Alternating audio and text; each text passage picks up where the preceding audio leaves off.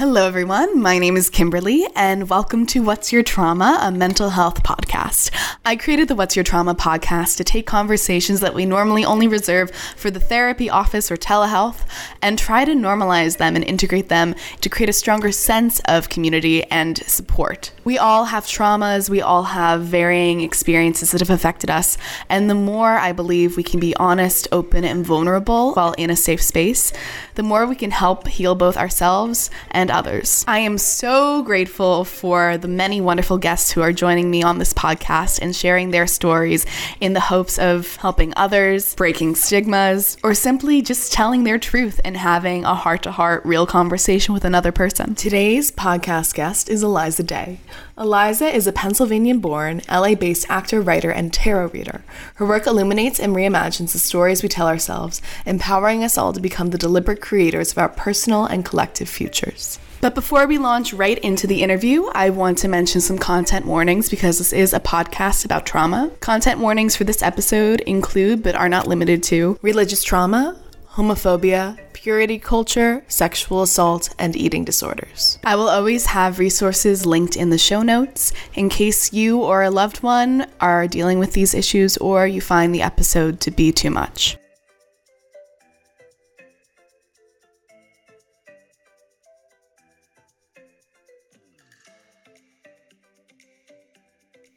Hello, everyone. Welcome back to another episode of the What's Your Trauma podcast. Today, I have a wonderful guest and also a woman who gave me an amazing tarot reading a couple weeks ago, Eliza Day. Hi, Eliza. Hi, thank you. Thank you for having me. This is so fun. Of course. So I actually found you on my TikTok For You page. You showed up so many times, and I booked a reading with you, and it was an incredible reading, and I'm so grateful to have you on my podcast. Could you introduce yourself for everyone who's listening? Yeah. Hi, everyone. I'm Eliza. I'm an actor, a writer, and a tarot reader. I'm most active on TikTok, which is where most people tend to find me. But yeah. Well, thank you so much. How is your day going? Good. It's awfully cloudy today in LA. All week it's been very cloudy. I feel like that's really getting me a little gloomy these days, but it's been good. Yeah, we're supposed to get even more rain, which I think I was excited about the first 5 times it happened. But now it's starting to get a little worrisome. Yeah, I know, honestly. It's nice, though. I think the plants are really happy, which is great. Yeah. So I would love to get started because I know you know a lot about me from our wonderful reading, and I just want to learn so much more about you and how you started your journey into spirituality, into tarot, how that relates to acting for you, and everything else.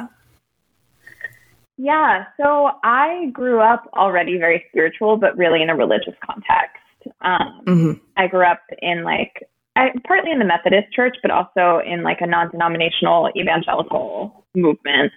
And I stayed in that until I was a teenager. But then my oldest sister came out as a lesbian, and that kind of rocked our relationship to religion. And then a couple years after that, my middle sister came out. And then a couple years after that, I came out. And then my parents were just like, oops, I don't know what went wrong here. So that kind of pulled us out of the religion in a lot of ways. But that was kind of the foundation of my spirituality. And when I was young, it was a really supportive environment. I definitely felt connected to something much bigger than me. And my life had a lot of purpose and meaning through that lens. And then as I got older, I also started getting a lot more heavy programming in terms of purity culture. And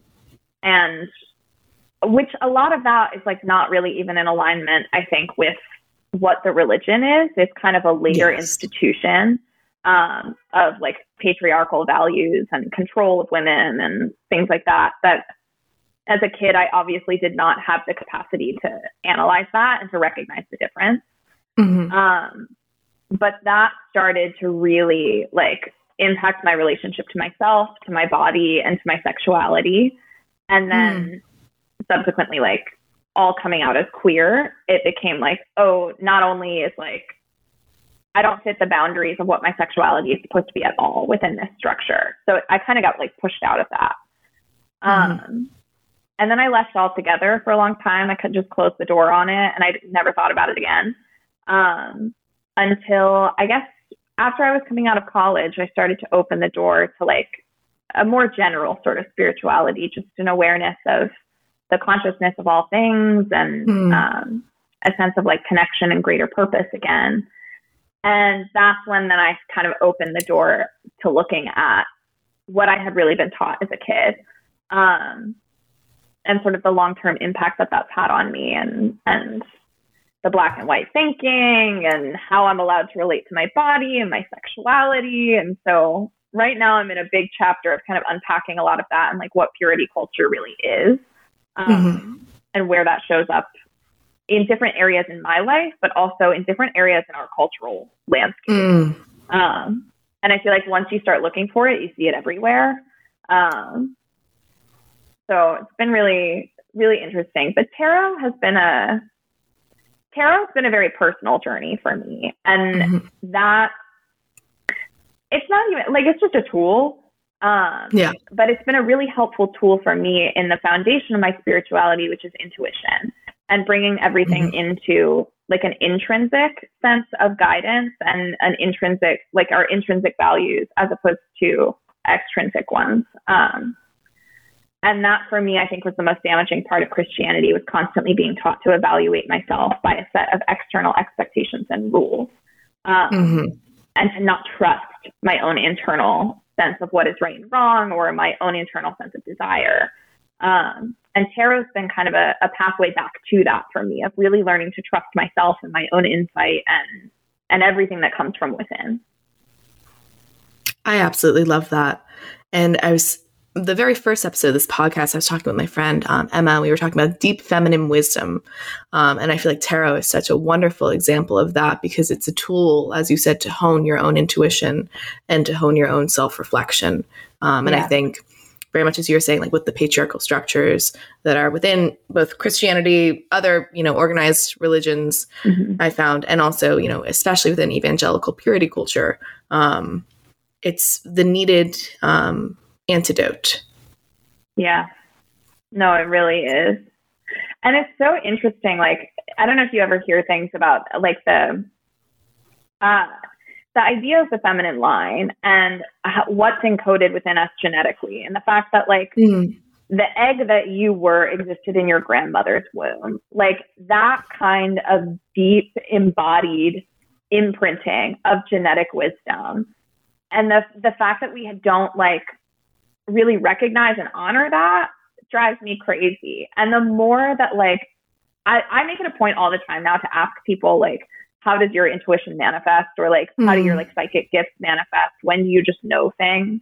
And I feel like every woman I ever ask that, she always has some like, she has a deep inner knowing. And she'll be like, yeah, I don't know. Sometimes I just know stuff, or like, I always get psychic dreams, or like this or that. And it's like, we all have it. It's a gift that I think everyone has it, but I think women especially are really tapped into it. Yeah. Oh, I agree. Oh, wow. That made me think of two things. One is, I mean, I've spoken about, like, I have, some mother hurt, mother wounds.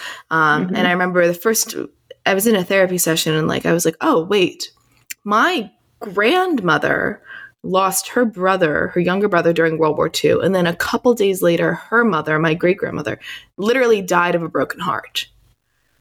Wow. So I'm like, I have, stemming back through that, maternal, like what is mitochondrial DNA even that is unbroken from woman to woman.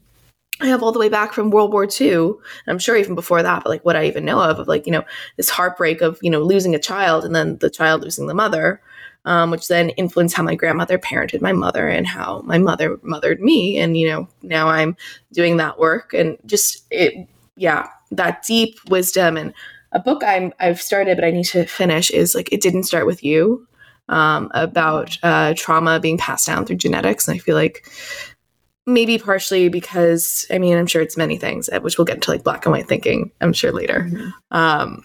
I'm sure it's many things, but like there might be something just inherent to femininity, and also because of power structures, women are subject to a lot of frequent traumas that those are things that are just passed down. But I found I've loved honing my intuition, and it seems both from my like firsthand experience with you during our reading, and also just getting to know you more and more, that you are someone who has really done some great work listening to your own self and honing that deep feminine wisdom. Thank you. Yeah, it seems to me like the only path forward. Because the alternative is just doing what everyone else tells you to do. It's like following the rules of society. And I'm not even built for that. Like I couldn't even try. Same. Oh gosh. Same. How does your intuition manifest? Ooh. Well, I read tarot also, which is a great tool for me. But then I think it's always hard to get an accurate look at yourself. So a lot of times when I read my tarot, I'm like, I know the answer, and like thank you cards, I love you, that you are just reinforcing this. I mean, like, Kimberly, just trust yourself. Like, you know what to do.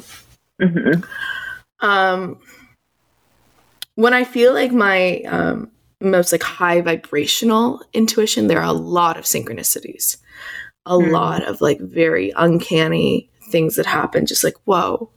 But then just a deep knowing. I think sometimes I feel a bit like Cassandra in like the Greek myths, able to see the future, but no one will listen.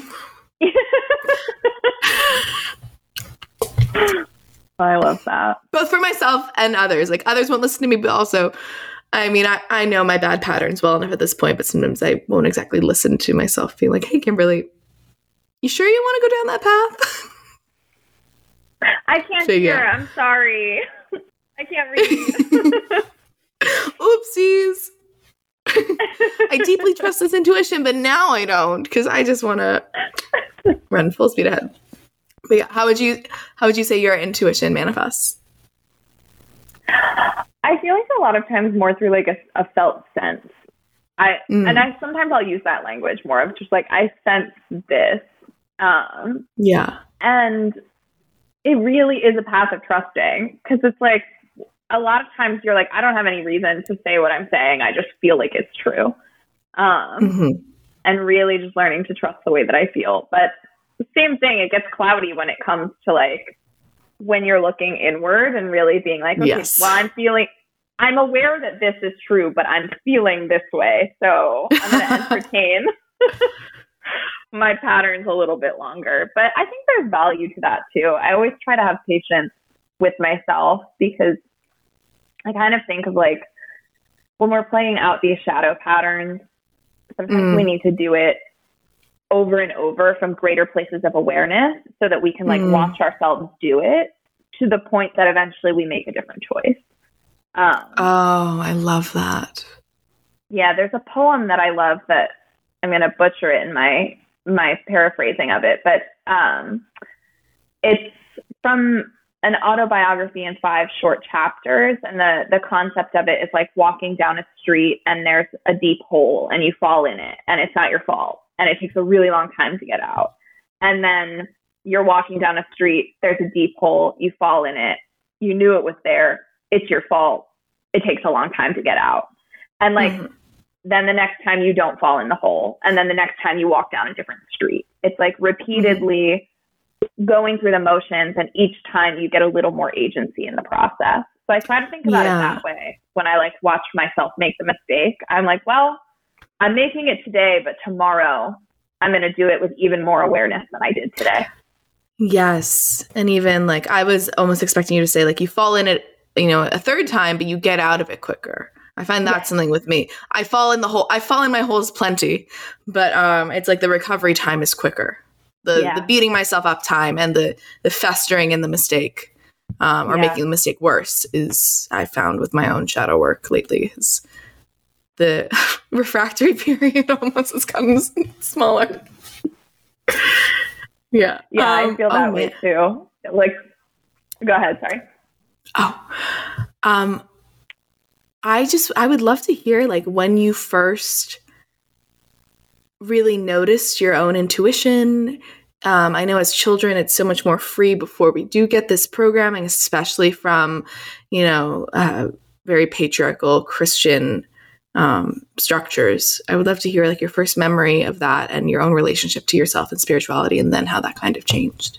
Oh my God, when I was a kid, I was a wide open channel. I like miss it. I wish I could return to like that level of attunement. I guess you can. It's just a process. But yeah.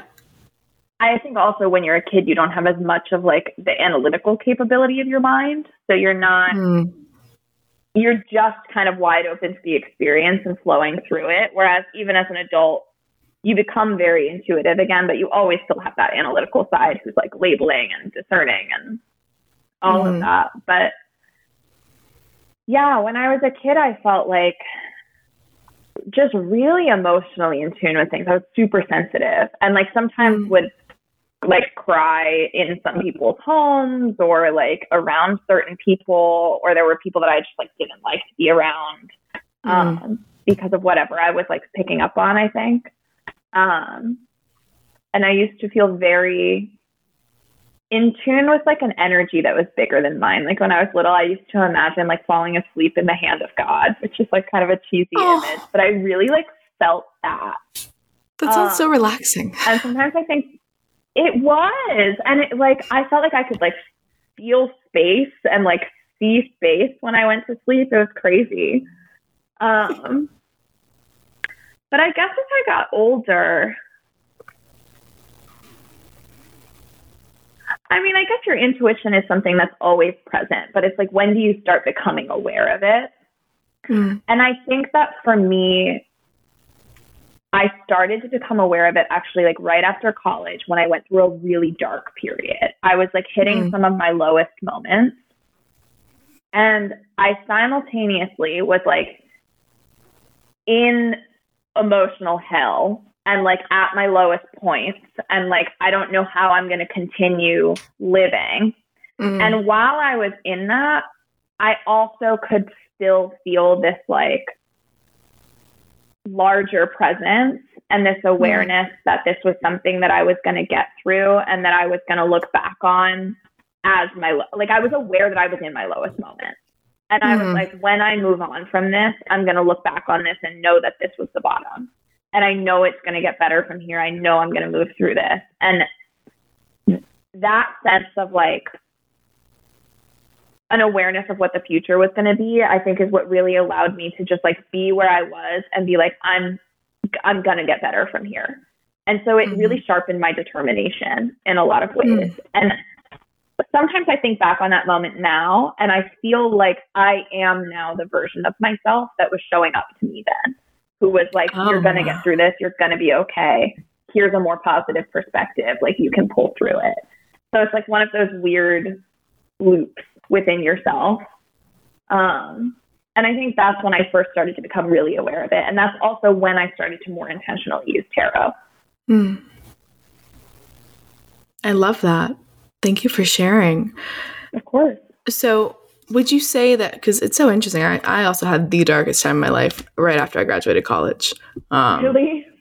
Yes, true. That was when I remember in our session I was speaking about like that, like, the death of my uncle and like that spiritual awakening and all that. And I'm like, what year was this for you? I graduated in 2018. So it was like Same. 2018 into 2019. Wait, really? Yes. And then the first guest I had on my podcast, Emma, who's also rather spiritual, she had the same rock bottom. And she and I were in the same, class. I'm like, what is it? I'm like, are we all connected? I mean, yes, but like, are we even more connected? Yeah, I think that we have a tendency to like, I mean, whatever we call the awakening process, whatever the hell that is, people awaken in like waves. There are like collective waves. So I think there was a 2018 wave. And then I also think in like 2020, that was a huge wave of people. And then I see other people who, it's every 2 years, it seems. Like there's another collective of people I saw in like 2022. And I was like, I don't know what that is, but it's cool. I know. And did you feel during the pandemic in 2020, I was like, this is nothing. I already went through hell. I'm like, Yes. I'm like, I'm just glad I can relax now and get these checks. I'm like, this is awful. I hope everything will be okay. But man, I've already gone through this. Yes. Yeah. And I watched other people around me go through the exact same process that I went through 2 years before. And I was like, honestly, I'm kind of glad I already did it. But then I hit another one. Probably last. I hit the 2022 wave, whatever that was. That hit me too. Yeah. Yeah. I'm like, did I? It's all just been a blur. I got on Prozac in 2021, so it's all been a little more steady since then. A little more stable. Yeah. Oh, that's so good. Like, thank you, pharmaceuticals. So with your what you referred to as rock bottom, would you say that was related to, and if you want to talk about it, some of the external validation, the standards of purity culture of that type of black and white thinking? Was it stemming from something else? Was it somewhere in between? Okay, this is the What's Your Trauma podcast. Do you want to really go? Like, I'll go into it if you want. Yes, as long as you want to. What is your trauma? So what happened for me at that point in time, it was like a perfect storm. So my parents had like a really intense divorce while I was in college, and my childhood home got sold, which I did not cope well with at the time.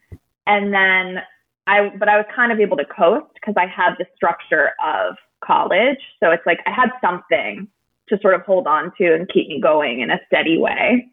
Mm-hmm. And then when I left that, I think life looked like an absolute void. And I was like, I don't know what to do. I don't know where to go.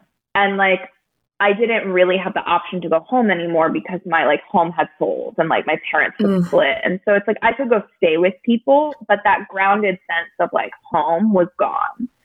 And I was like, I have no idea what to do with myself or like how to exist as a person with no structure. And I had just recently gotten in a relationship. That last semester of school was like that was a high for me, actually. I had just started an antidepressant. So I was like, wow, ease, joy. And it also was my last semester of college. So I was like, life is sunny, things are good. And I'd gotten into a relationship with someone towards the tail end of spring who was then like, I'm not coming back to school. They were a little bit younger than me. And they were like, I'm not going to go back to school. I'm like moving to Atlanta. And I was like, great, me too. I'm coming with you, because I had no idea what to do with myself. And I was like, perfect. Yeah. I will latch on to you. And I'm just going to come do that with you. And I'll make a whole life for myself in Atlanta. What's there? I've never been there. I'm going to find out. So I did. And then ended up finding out that fall that the reason my ex was not going back to school was actually because they had like multiple counts of sexual assault against them. Yeah. So I was like stunned. And like I and my roommates had gotten together and they were like, we want them kicked out of the house. And so I went through this like really kind of chaotic breakup right after I'd moved to this city with them. And what I didn't understand I was going through at the time, but looking back on it, I can see it, is like that relationship was also a big part of my sexual awakening. But then there's this element of like, this person was like a serial sexual assaulter. And so I had all of this confusion and all of this shame around that, because I was like, am I bad?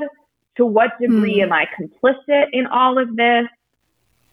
What parts of this were right and what parts of it were wrong? And how am I supposed to feel about it? And what does everyone else think about me now that I was with this person? And like, what does that mean about me? And I was just like having an absolute meltdown. And so I stayed in Atlanta for a little bit until my mom was like, you gotta get out of here.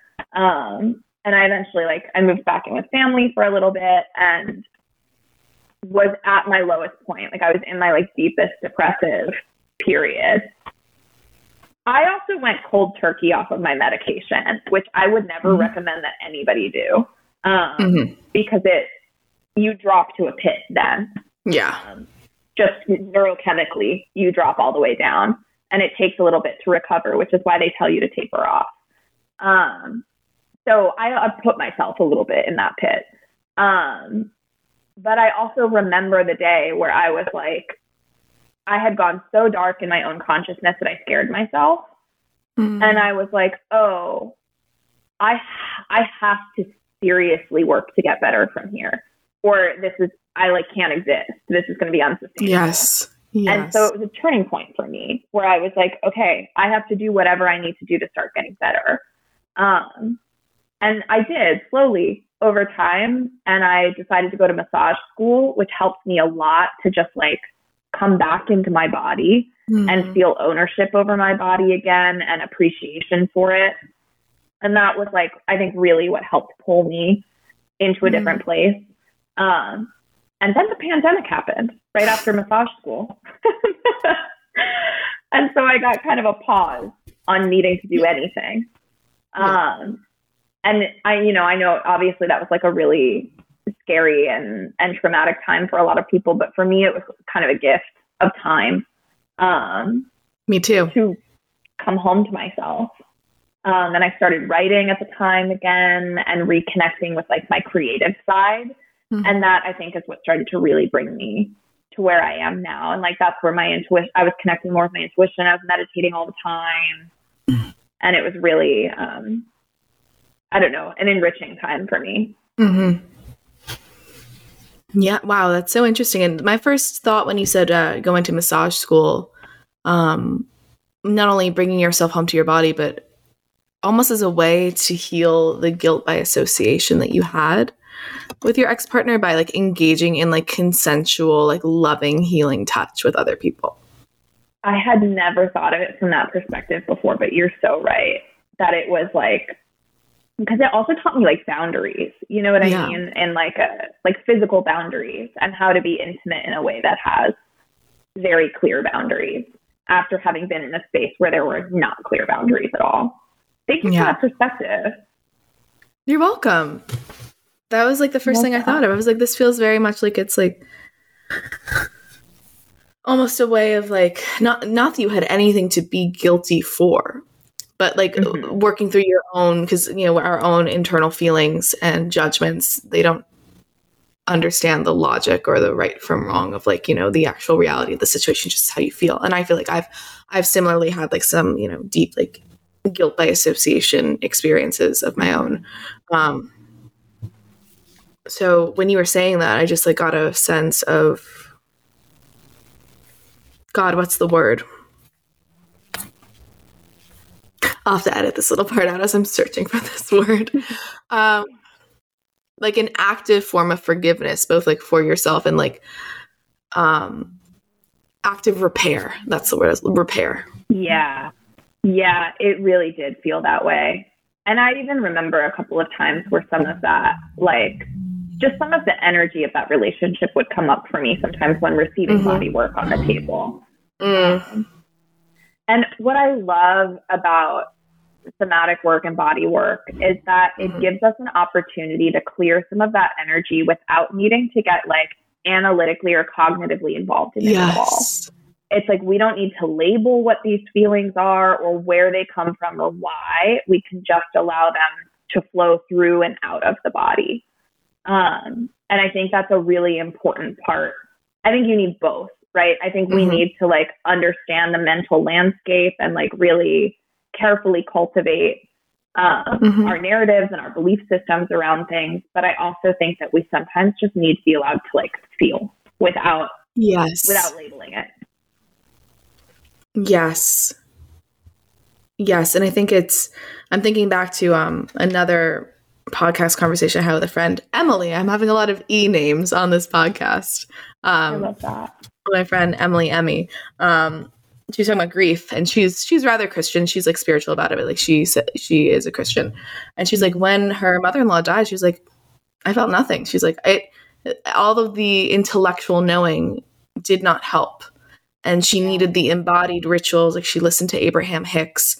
And it's interesting because I think that so often, at least I'm from New York City, where I grew up around a lot of atheists.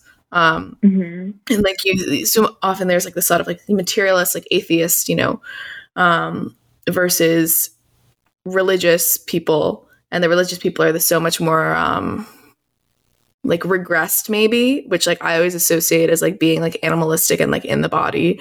And then like atheism is like, oh, intellectual. But I'm like, no, religion is very in your head, very intellectual, very black and white, and like splitting of hairs. And then spirituality is the embodiment. Yeah.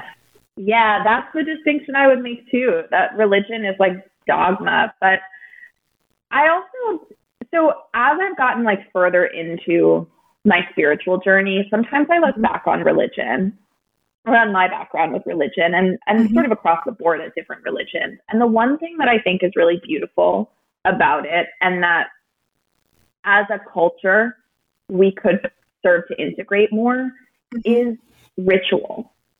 Yes. And I think the way that ritual is used in some organized religion is a little weird, or like a little dogmatic sometimes. But I think there's so much value to having like ritual practices that we use to process our feelings and to process transitions and to symbolically mark chapters. So that's something I've been contemplating a lot, and like how to start integrating more ritual into my day, or like how to cultivate rituals that feel not like they're prescribed by someone else, but like they're very authentic to me. I love that. I'm just going to let this Porsche right outside of my apartment drive on by. Okay, Betty. What would you say was like the big turning point? Because I know you said you were brought up Methodist and then you began going to like a non-denominational evangelical church. What would you say was like the big turning point in your initial relationship with religion and spirituality that maybe took you out of your body and created more black and white thinking?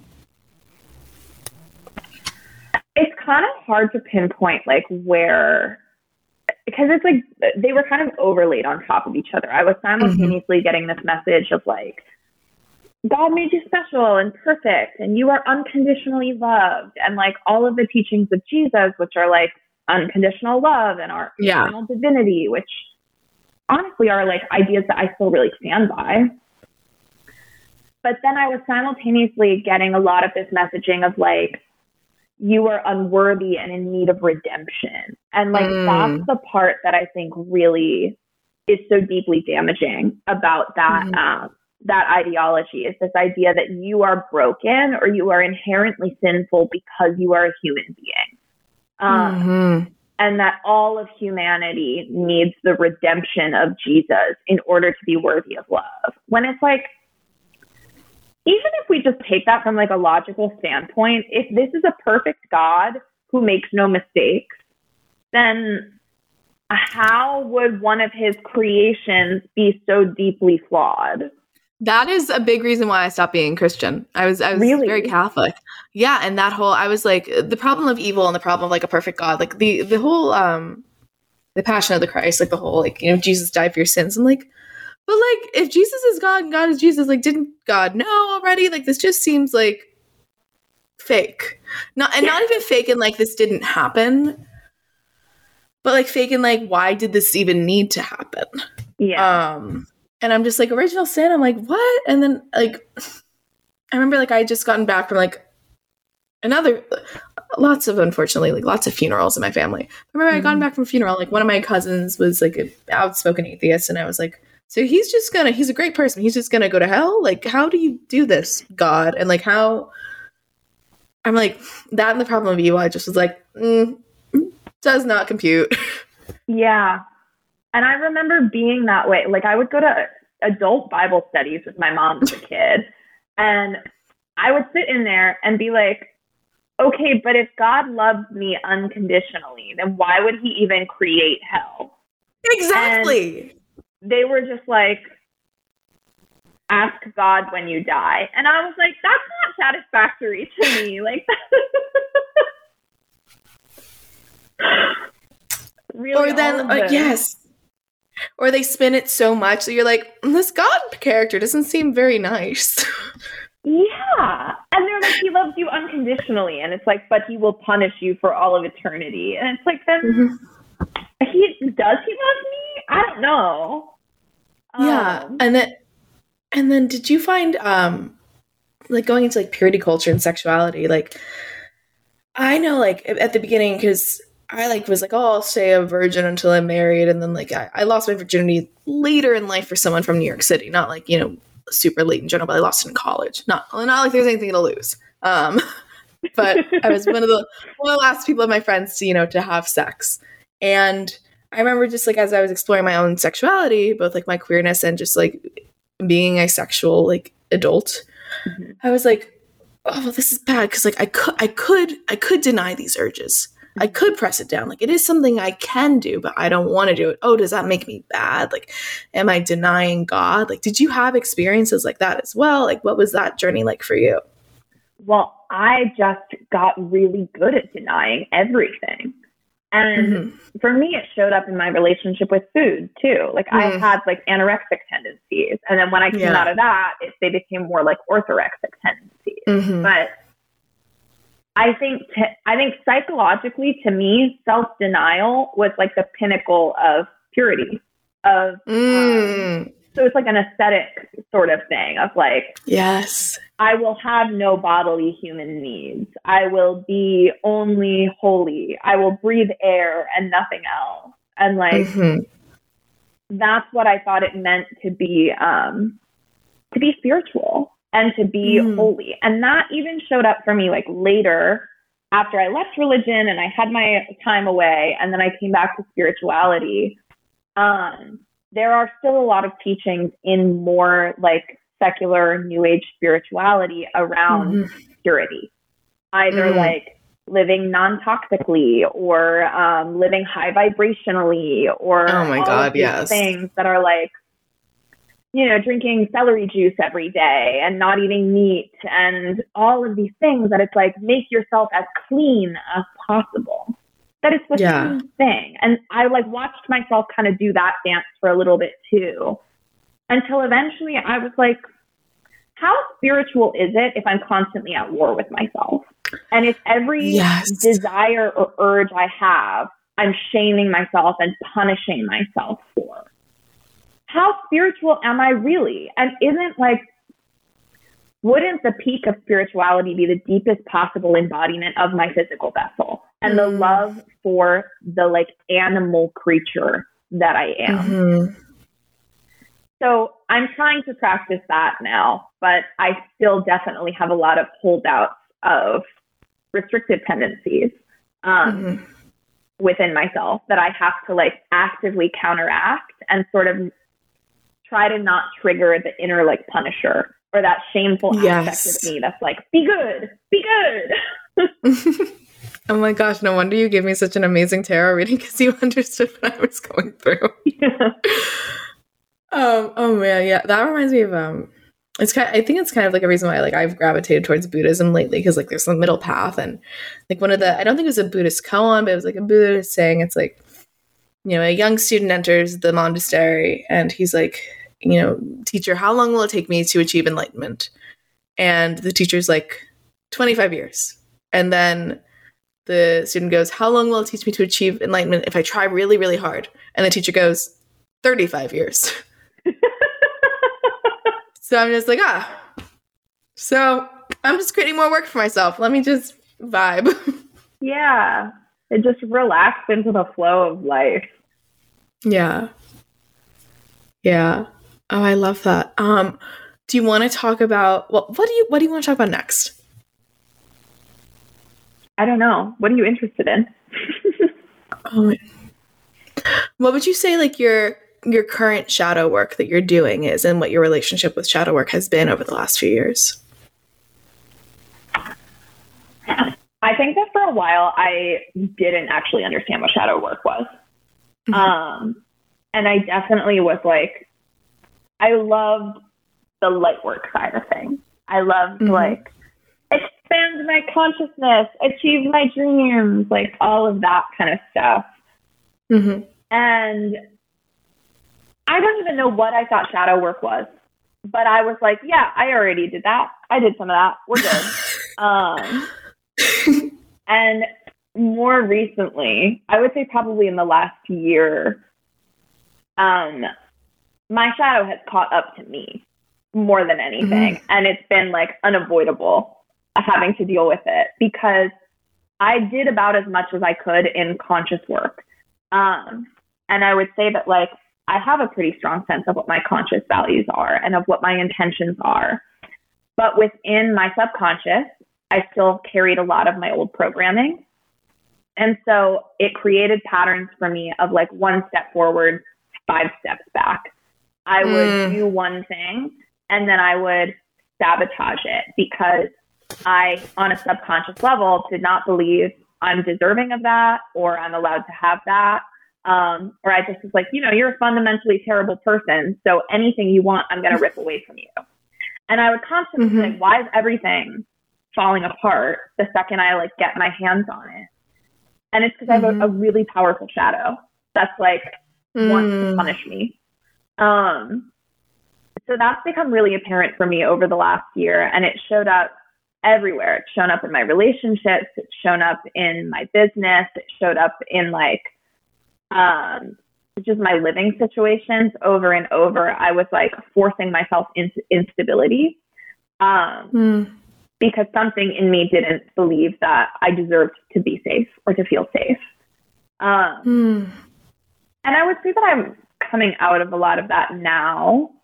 I have a lot more awareness of and control of that aspect of myself now. I think the thing that comes out currently is, well, it still shows up. It just has less power. The shaming aspect and the part that's like, no, do better. And control tendencies, I think, come out right now. That sense of like, I don't know. I think what I'm trying to practice is recognizing that that aspect of me that is like a shadow aspect that is an internal abuser of me is doing that because it's trying to protect me. And it's thinking, if I shame you and blame you and punish you into being good, then you're going to have your needs met. Then you're going to be loved. Then you're going to be seen. Yes. And recognizing that as unkind as those tendencies are within myself, they are actually in a very twisted way coming from a place of love and of self-protection is helping me to have more compassion with that side of myself and to like grab onto it with love instead of continually warring against it, which I think is what I was doing before. I was just like recognizing that I was hurting myself. And then I would look at that and be like, oh, this is more evidence of how I'm bad because look at how bad I am to myself. I feel that very much for myself, not for you. Totally. But yeah, it's like, oh my God, even when I try to be good, I can't. Like, why do I just keep on fucking myself over? Yeah. Why? It's like, I'm never gonna, it's almost like I like this. Yes. Yeah. Have you ever read the book Existential Kink? It's by Carolyn Elliott, I think. It's literally just what I was thinking about when I was saying I like. Yeah. I started reading. I'm really bad. I start reading a lot of books and I don't finish it. And she got her Instagram got a little culty. Oh, really? I never followed her. Yeah. Yeah. She got a little culty, but I do like the premise of existential kink a lot, which is like everything we do, we're doing because we enjoy it in one way or another. Yeah. Yeah. Do you want to tell the audience a little bit more about like existential kink, like what you gathered from it, like what you're putting into practice in your own life? Her concept in that is like the whole point of that is recognition of the shadow, and that anything that's showing up in your life is showing up in your life because it's your creation to some degree, including the drama cycles that we're in. So anytime you feel like that victim side of you coming up, that's like, woe is me, why does this always happen to me? To look at it more deeply and say, okay, what about this situation is benefiting me and why might I like it? And there is like, and the concept of kink with that is like that, the idea that sometimes we desire pain, we desire discomfort, we desire these things that consciously we might reject and say, I don't want that. I don't want to know what it feels like to be completely unloved. I don't want to know what it feels like to have no money. But something in us does want to know what that feels like. Yeah. And I guess also part of what I've been recognizing with that is sometimes you want experiences of contrast. So, yes. And you need them, because if you want to understand what it feels like to be deeply unconditionally loved, you also kind of need to know what it feels like to not be unconditionally loved. Because without the contrast, you don't know what anything is. It's only by knowing what it's not that you know what it is. So I've tried to embrace that too, of recognizing the places where I feel lack or where I feel struggle or whatever. That is, more deeply embracing the struggle is the key to me finding the ease. Oh, I'm like, this is making me want to whip out my coffee. I mean, I have therapy right after this, which is going to be fun. And then I mean, I have a lot of work I need to do, but then afterwards I'm going to cuddle in maybe with a copy of Existential Kink and be like, all right, Kimberly, why are you constantly making enemies at work? Like every single place, Kimberly, why are you constantly? And I'm like, oh, well, that reminds me of elementary school. I'm like, Kimberly, like, why? Every time. Yeah. Wow. Yeah, it's funny. Every time, like, once something shows up more than twice, once it's like 3 times. What's that saying? It's like once is an incident, twice is a coincidence, 3 times is a pattern. And as soon as we're up to 3, I'm always like, oh, this is on me. I'm doing this one. I've never heard that saying, but it's like, fool me 1 time, shame on you. Fool me twice, can't put the blame on you. Fool me 3 times, fuck the pizza and load the chop, but let it rain.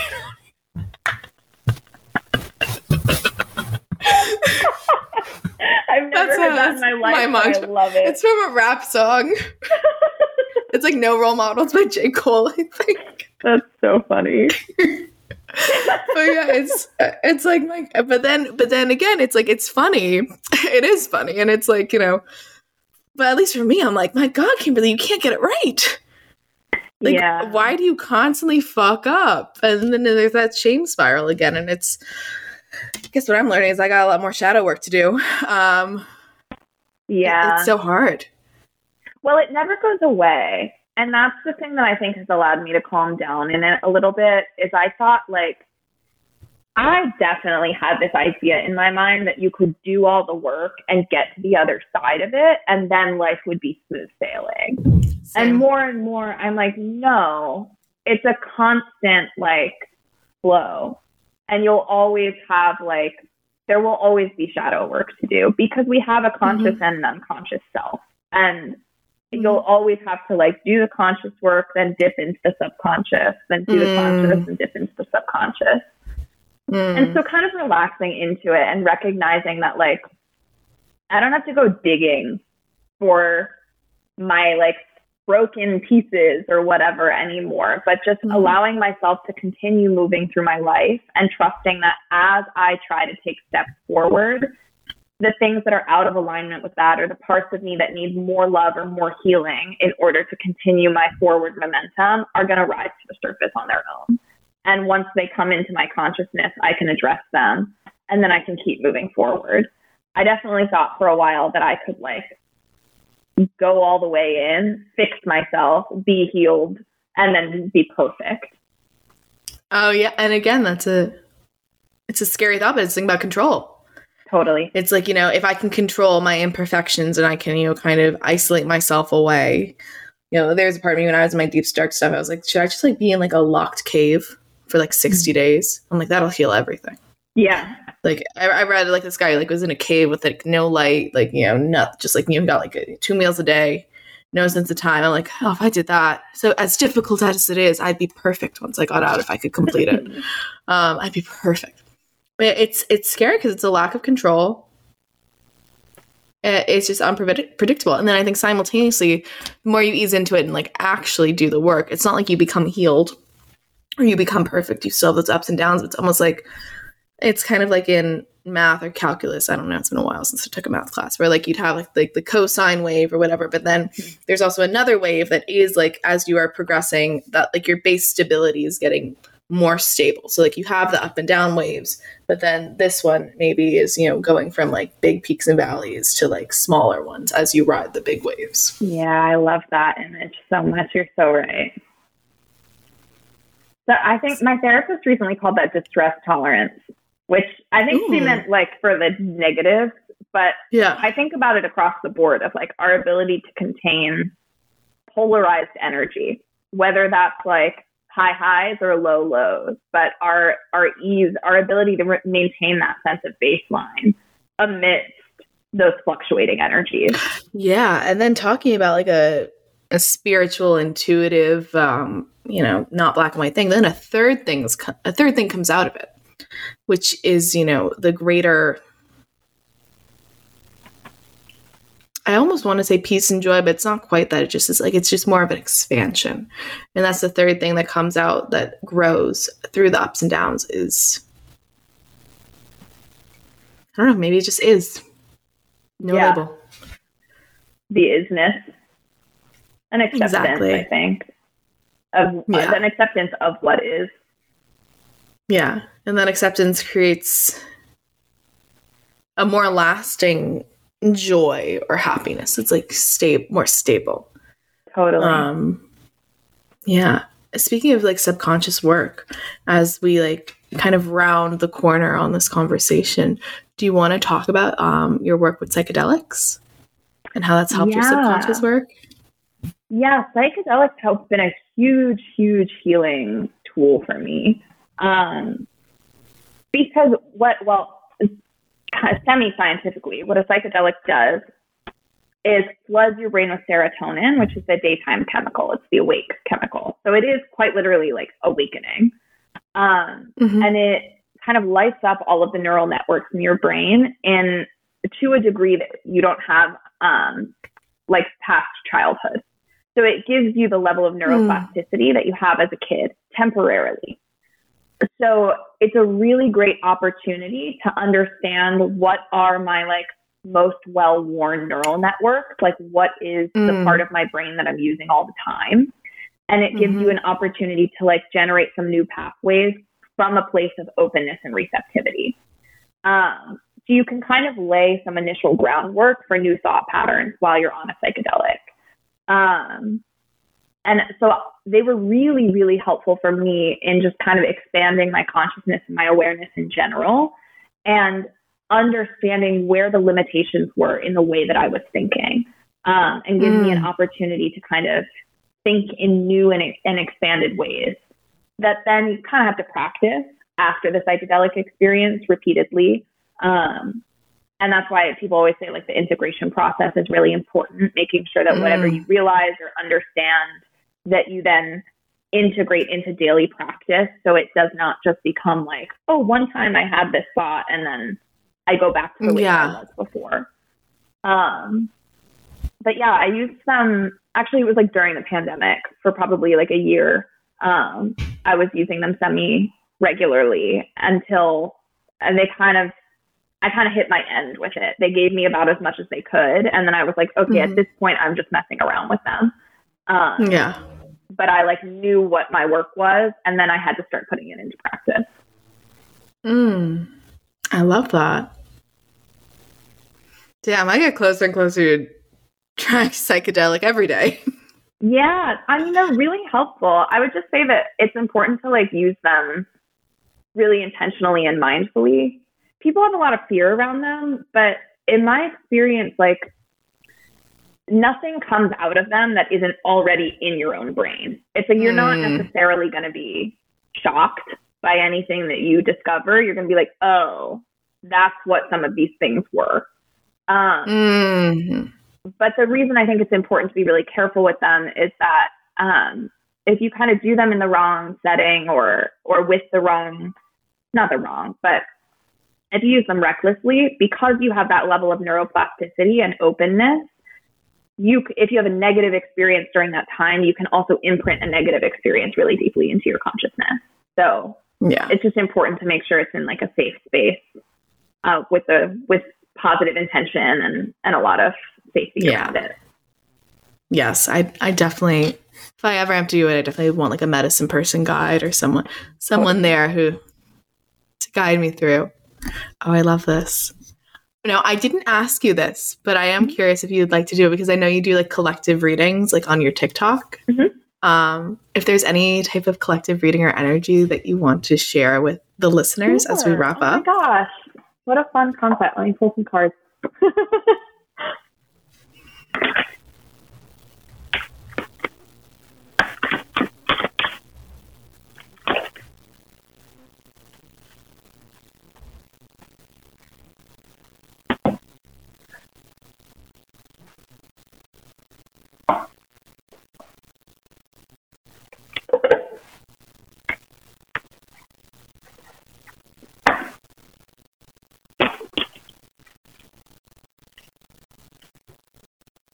Oh, it's also the equinox today, isn't it? Or it's the new moon today, equinox tomorrow?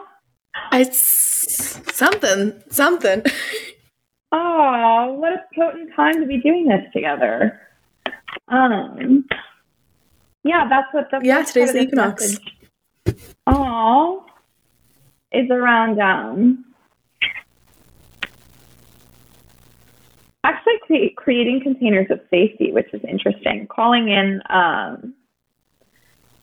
or continuing to cultivate connections where there is like openness and receptivity and a sense of safety and support, and really investing in those spaces together. This is a message that honestly I'm like preaching a lot, which is around like community creation. But I really do think that that's the key to healing a lot of this together. Is it's like so many of us take on the burden of healing our traumas alone, but so many of our traumas are actually they're communal trauma. And so the antidote to it is us building spaces where we can support and love and trust one another. So really calling that in and cultivating it where you already have it, and working together to kind of dream a new world into being, to dream a community that we want to be a part of, a loving human family, that we have the power to create together. The second part of this message is just, I think, information that this was kind of an activating conversation in terms of the shadow work stuff. So to drink some water, do some reflection of anything that came up around that, maybe sit in the sun specifically and kind of meditate on some of those concepts. That book is actually really helpful if any of the listeners choose to get that. And then there's one last piece to this. Just give me a second.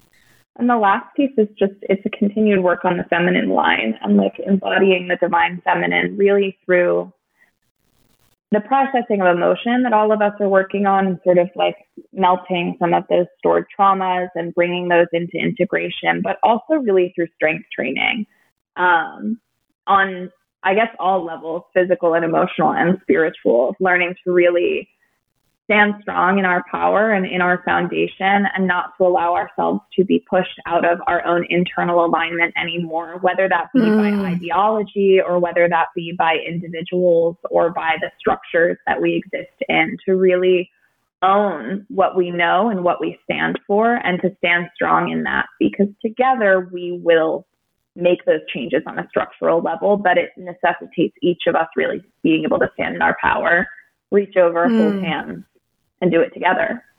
Damn, this is like the most exciting time to be alive, in my opinion. I think we are on like the cusp of an artistic and an ideological and a systemic revolution. And I'm like really honored to be part of that. Me too. It's daunting, but it's an exciting undertaking. Yeah. Damn, well, thank you so much for being on the podcast and for just your generosity of spirit, your wisdom, your vulnerability. I can already tell I would love to have you on again for another conversation. Yeah, anytime. Oh my God. Right. And then if the listeners would like to find you, either, to book a tarot reading, to see your TikToks, where can we find you? Yeah, I'm on TikTok at Eliza Day Light. I'm also on Instagram under the same name. And my links are in my link trees on those, or you can visit my website, elizaday.love. Oh, wonderful. Well, thank you so much, Eliza. Thank you to everyone listening. I hope that this resonated, and I will see you all next week. Thank you. Thank you. Bye, my dear. Thank you all so much for listening to this episode of the What's Your Trauma podcast. If you liked the episode, please be sure to rate and subscribe wherever you are listening, and check us out on whatsyourtrauma.pod on Instagram. Until next time.